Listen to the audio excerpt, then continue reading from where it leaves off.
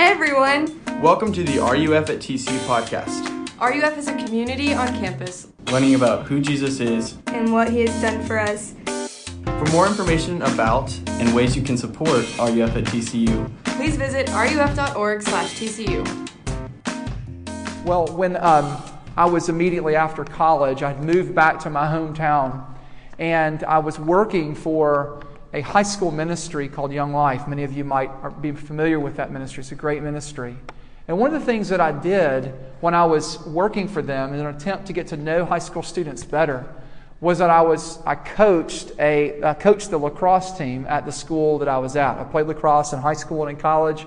This was an opportunity for me to get to know the high school students better. And I loved doing it, except when something happened. There was always this time somewhere in the season, and you would see it individually. It didn't happen with all the players, but every once in a while you would see somebody they would be going through the motions, they would run the drills. If they were in the game, they would run up and down the field. But there was something lacking there. There was no heart. It was a going through the motions. The heart was not in it. And I don't know if you've ever experienced something like that, but I hated it when my players quit. They just quit. Now, I never got mad at them if we lost games and they tried. But the thing that made my blood boil was when they just gave up and they were just going through the motions. Maybe you've known something like that, where you've gone through the motions in your life. Maybe it's been with a sporting event or sport or something like that. I can remember doing that in my 8th grade year when I was quitting soccer. I was just cashed. I didn't want to play anymore. Maybe it was with an art, something with the arts, maybe performing arts or a musical instrument. Maybe it's been with people. Maybe you've been in a relationship, the boyfriend or a girlfriend, and the heart is gone, right? And you're just going through the motions. I think all of us can relate to that reality where externally we are doing something, but internally our heart, the very core of us, is disengaged. Or we have grown cold in the thing that we are doing. Does this sound familiar to you? Here's the dagger. This can happen with our relationship with God as well. That we can merely just be going through the motions. That we can just merely be caught up in the trappings of religion. And doing all of this stuff in such a way that the heart is divorced from or is very cold to the one whom we are called to live. Well, I got good news for you tonight.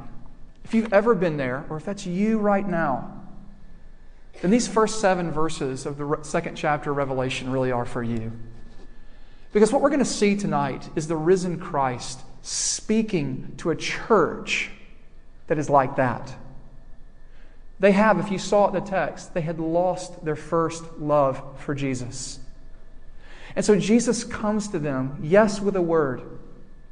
And He's going to say to them, did you catch it in verse 7?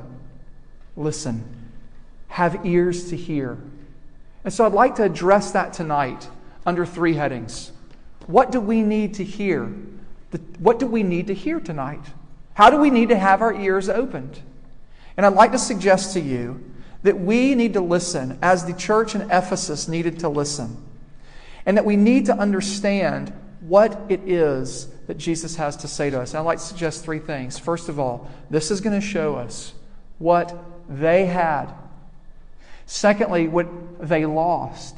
And thirdly, what they needed. But by looking at them, I think we'll see a mirror of our own hearts and lives. Because it will show us what we have, what we lost, and what we need as well. That's my 3 main headings tonight. I'd like to suggest to you this before we go any further about these chapters 2 and 3 in the book of Revelation. The part of Revelation that we're looking at is a bit different than the rest of the letter.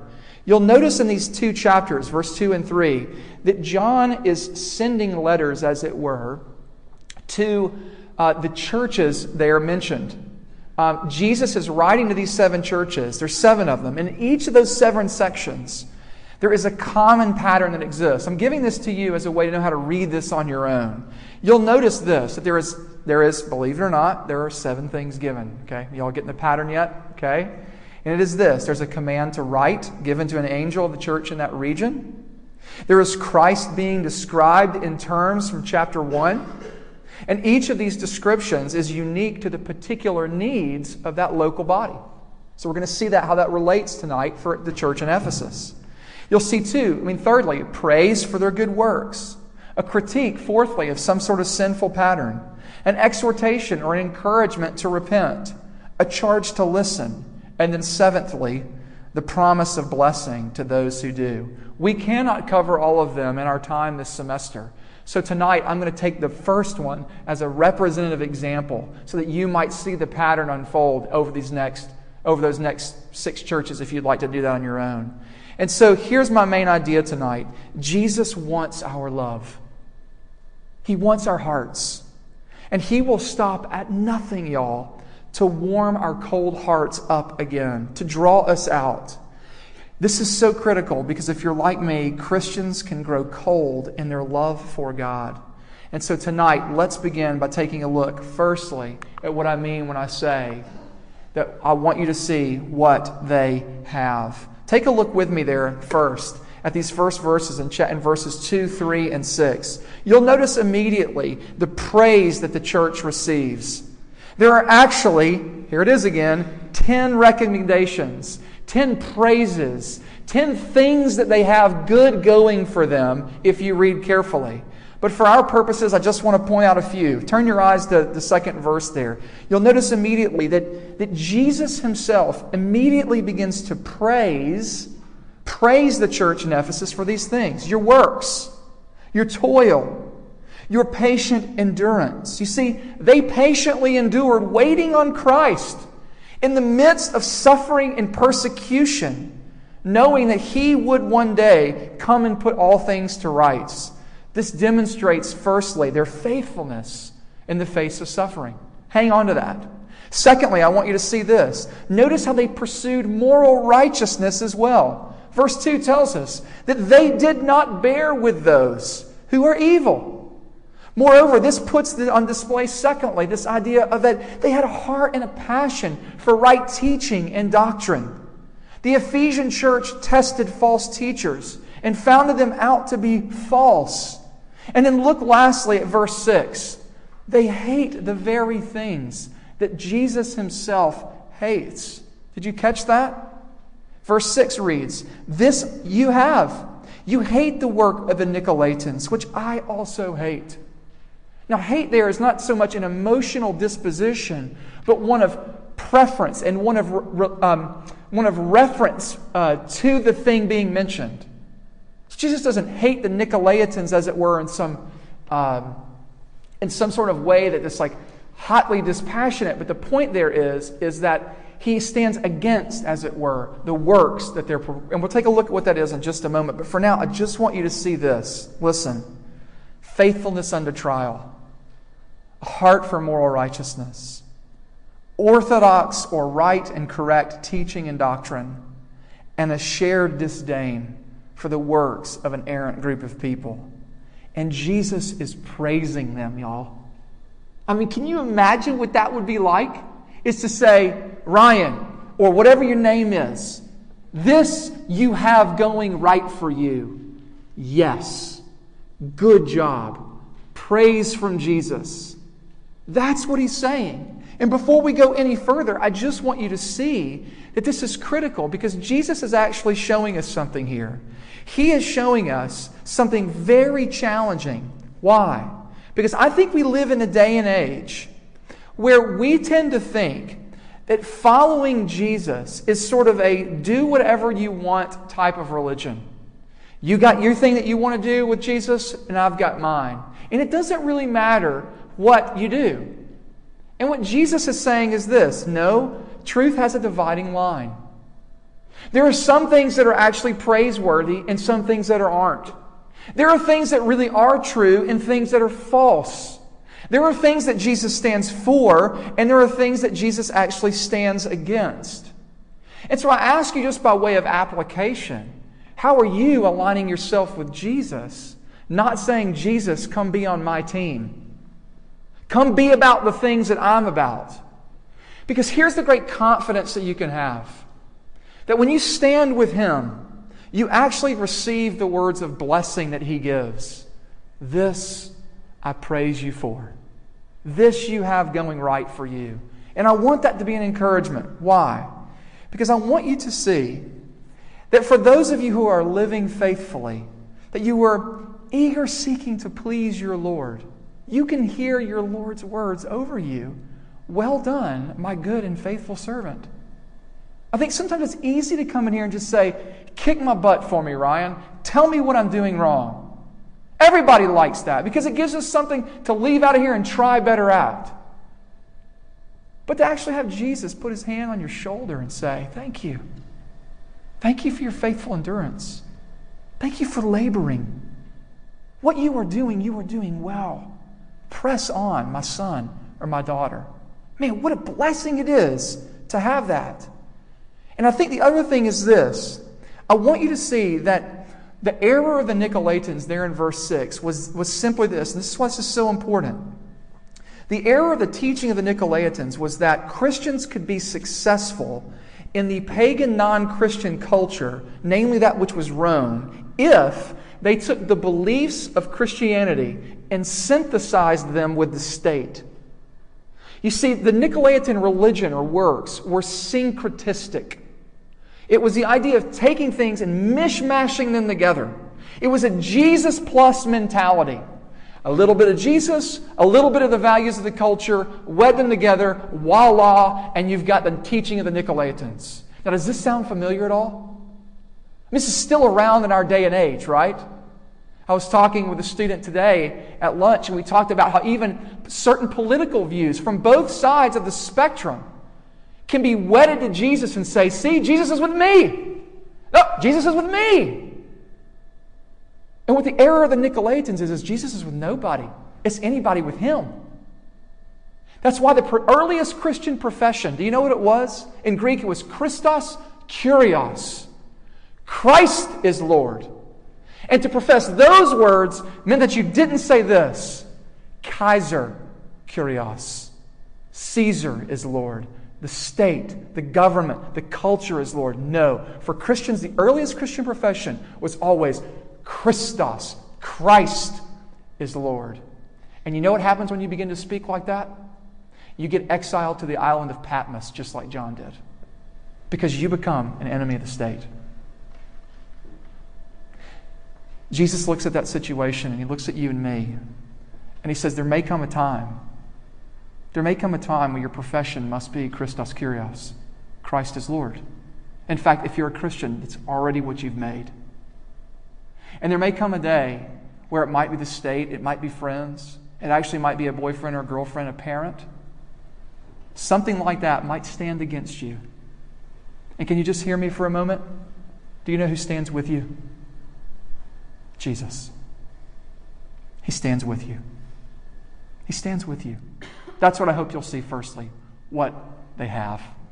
Secondly, that's not all that He has to say. You probably caught it there. The first thing we're told here is that the words of encouragement that Jesus gives His people in Ephesus, what a powerful moment this would have been. But this was not all that Jesus had to say, was it? What else did He have to say? Take a look with me here as we point this out. Secondly, at what they lost. It's in verses 4 and 5. Let's just read those together again quickly. He writes, "But I have this against you, that you have abandoned the love you had at first. Remember, therefore, from where you have fallen, repent and do the works you did at first. If not, I will come to you and remove your lampstand from its place unless you repent." Now listen, what I want you to see here that is what they lost is they lost their love for Christ. And I want to stress this, that word right there where it says this, "But this I have against you, you have abandoned," that is the best word that I can possibly think of for this. One Greek lexicon puts it this way. It is this, it's a willfully leaving. It is a stop doing something with the implication of complete cessation. It is to give up. It is to quit. It is to stop. And you know what this is saying? To the church at Ephesus, it is saying that they had given up the love affair that they had with Jesus at the beginning. Isn't that something? Isn't that amazing? You see, what might be the most shocking critique of the letter, Jesus tells them that, imagine this. You have quit loving me. You have given up on me. What has happened? What has happened that your heart has turned cold towards me? Do you hear the words of a shunned lover in that?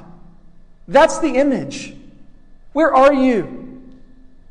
Where are you, son? Where are you, my love? Where are you? That's what Jesus is saying here. And this is what is so amazing about this. Remember everything I said earlier? Right doctrine, a stand for moral righteousness. That all of that was there, but what wasn't? Love. Love. Delight. Delight in the one that made them and knew them and saved them and redeemed them and rescued them. They were doing all of the right things, devoid from a heart disposition of love and delight. And Jesus knows it. He sees it and He calls them out on it.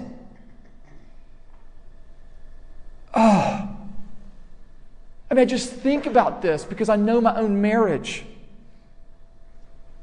This is very akin to things that happen inside marriage. And while by God's grace, Laura has never said to me, where is the love that you had for me at first? Where is your heart? I can only imagine the sorrow that would come if she said something to me like that. But I do turn the tables a little bit and I do press in on you. For those of you who struggle, Jesus does look at you with the tenderest of eyes.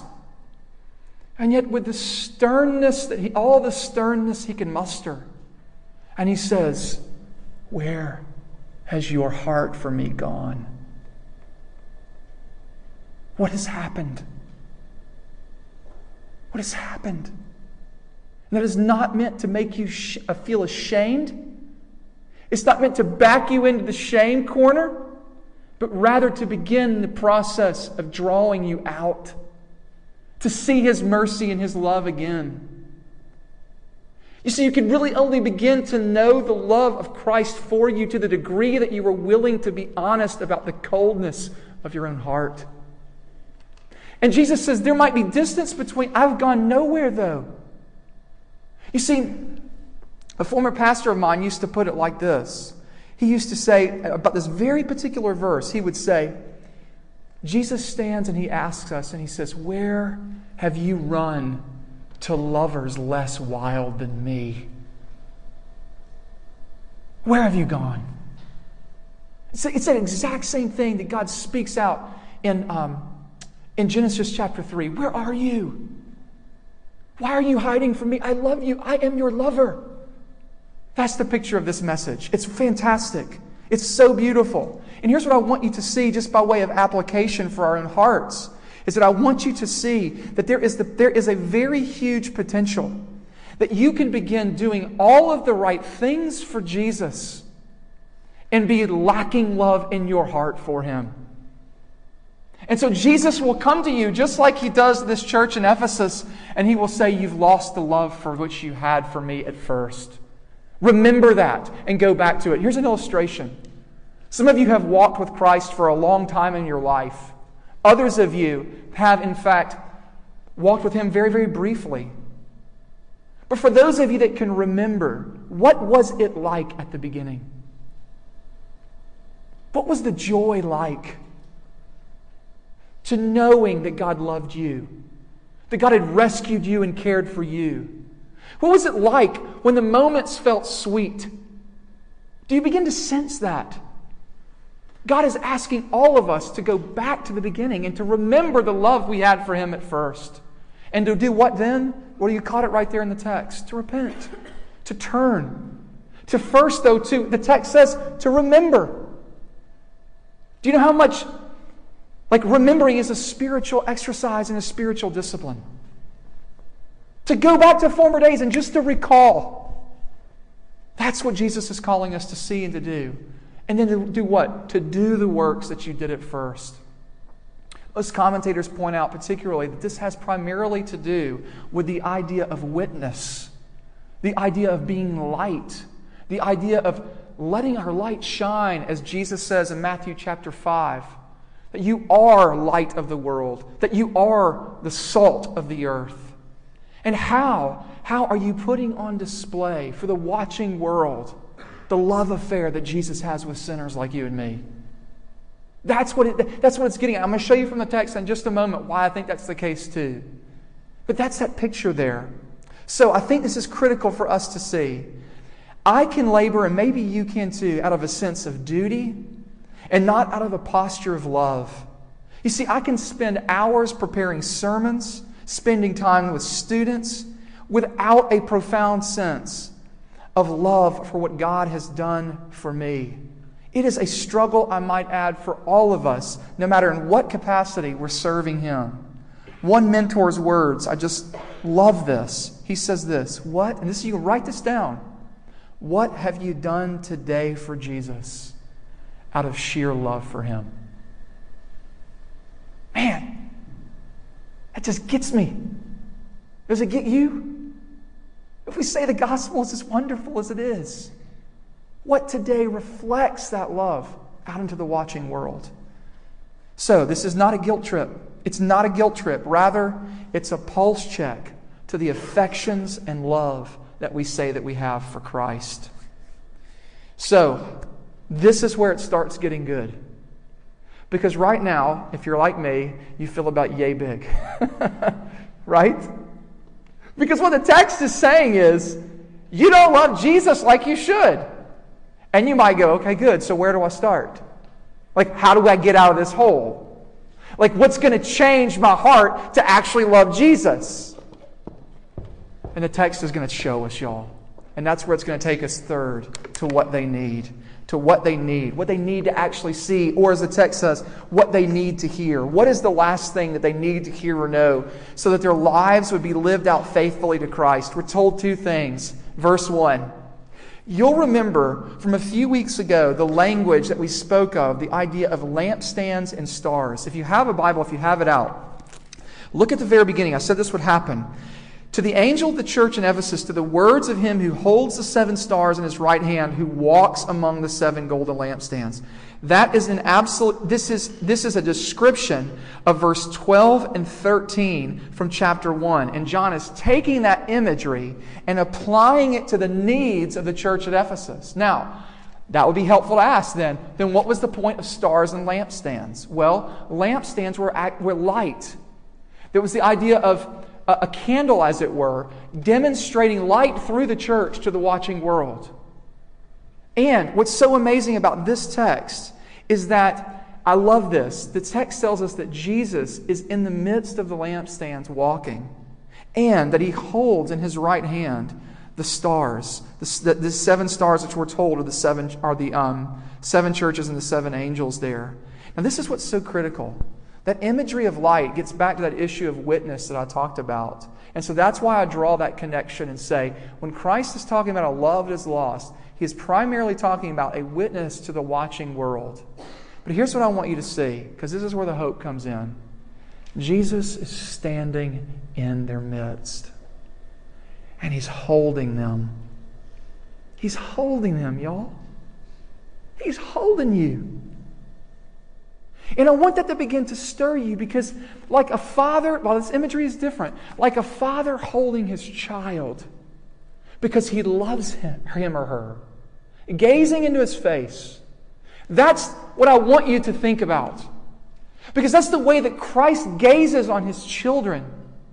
He delights in them as a father does His son. Secondly, I want you to see this. I want you to see that Jesus holds this and His church, His people, in His powerful and caring hands.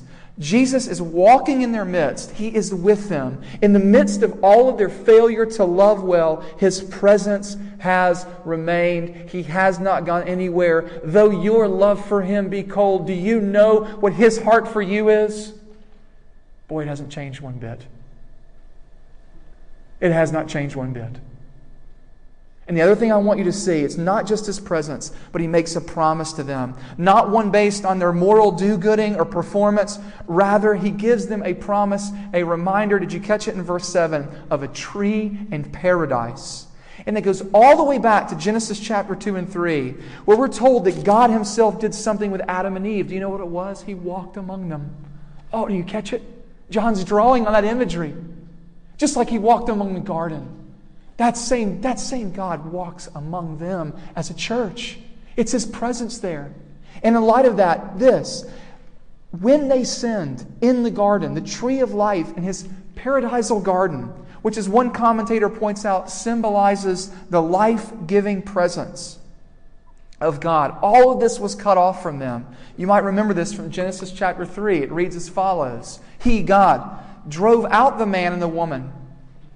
At the east of the Garden of Eden, He placed the cherubim, which is an angel, and a flaming sword that turned every way to guard the way to what? The tree of life. The thing that they are cut off from in the garden, they now can possibly have in Christ. It's His presence, again, God's presence in that way. But now, and we too, are promised access back to that tree and back to God's presence. Was this for those who could crush the Christian life perfectly? No, it was for people. It was for people who lost their love for Him, y'all. That's what's so staggering. Listen to what Eugene Peterson puts. He puts it this way. No affirmation can be sustained, that is, what you have, and no discipline can be carried through, that is, what you don't have, without adequate motivation. The promise of eternal life, not as reward, but as destiny, key phrase there, which completes life begun in faith, is the adequate motivation for him who conquers. In other words, what this is saying is, Jesus holds in His hands even you and me when our love for Him fails. He never lets us go. And the certainty of that promise is the very motivation to have us grow in love for Him. Let me see if I can give you an illustration. There's a story of a man named David Ireland. David Ireland wrote a book called Letters to an Unborn Child.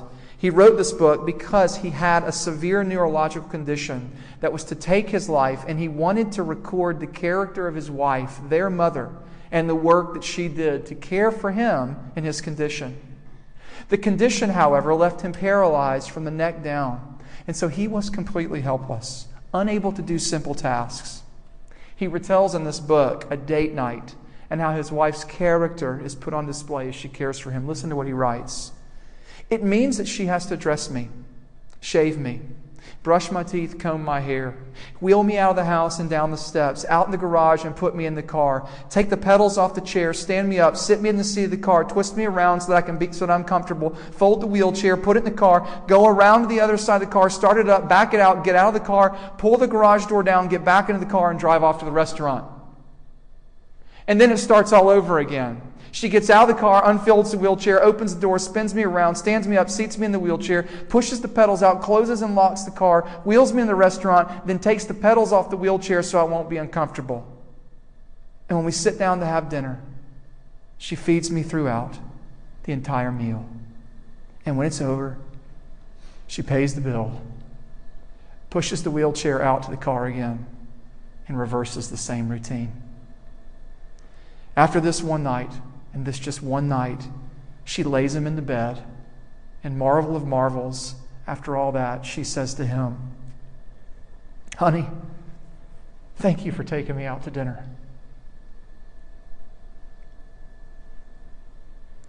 What happens in you when you hear that story? Do you not see the picture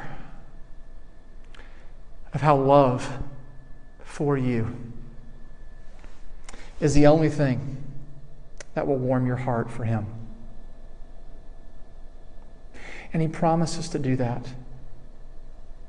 because He walks among the lampstands as one who trims wicks and adds more oil.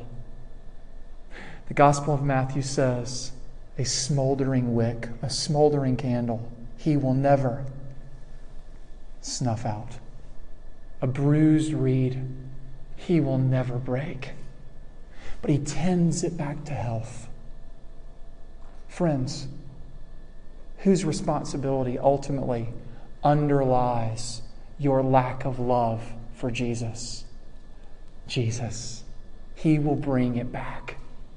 That's the great hope of the gospel. That's the great hope of the gospel, y'all. And so we repent in light of that. We turn back to Him.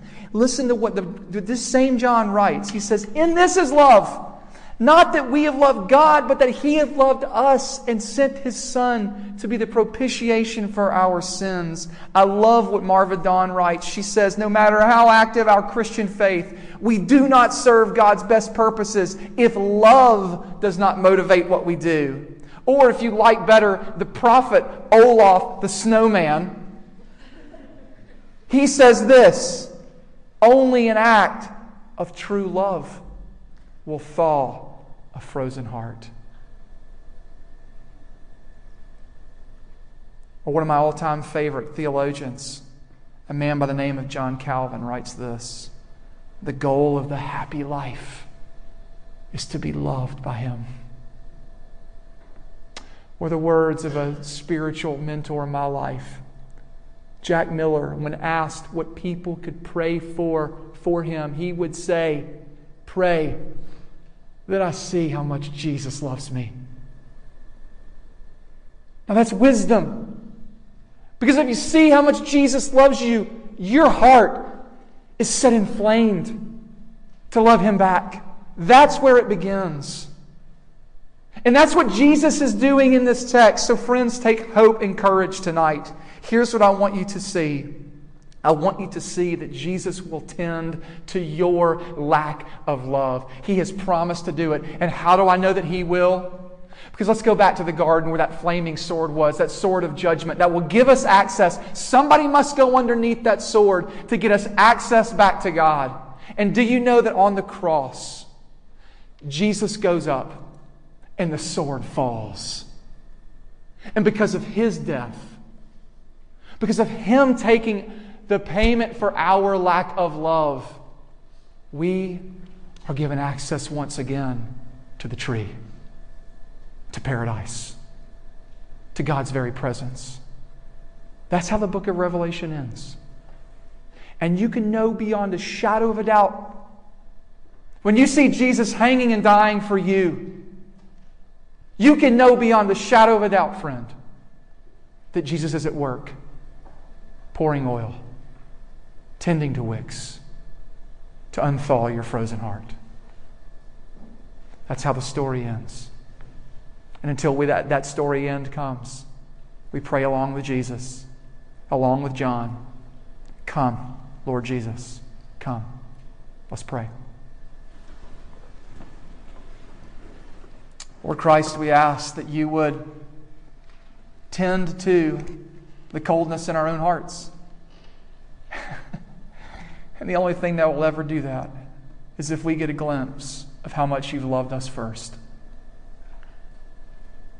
Keep us vigilant, O Lord, to look at Jesus, to look at what He has done for sinners like us, how He asks nothing of us. He asks nothing of us but to come to Him, to confess our need, to lift up the cup of salvation, and to call on His name. Would You do that again in our hearts? For the first time or for the billionth time, would You show us Jesus? We ask this in His name. Amen.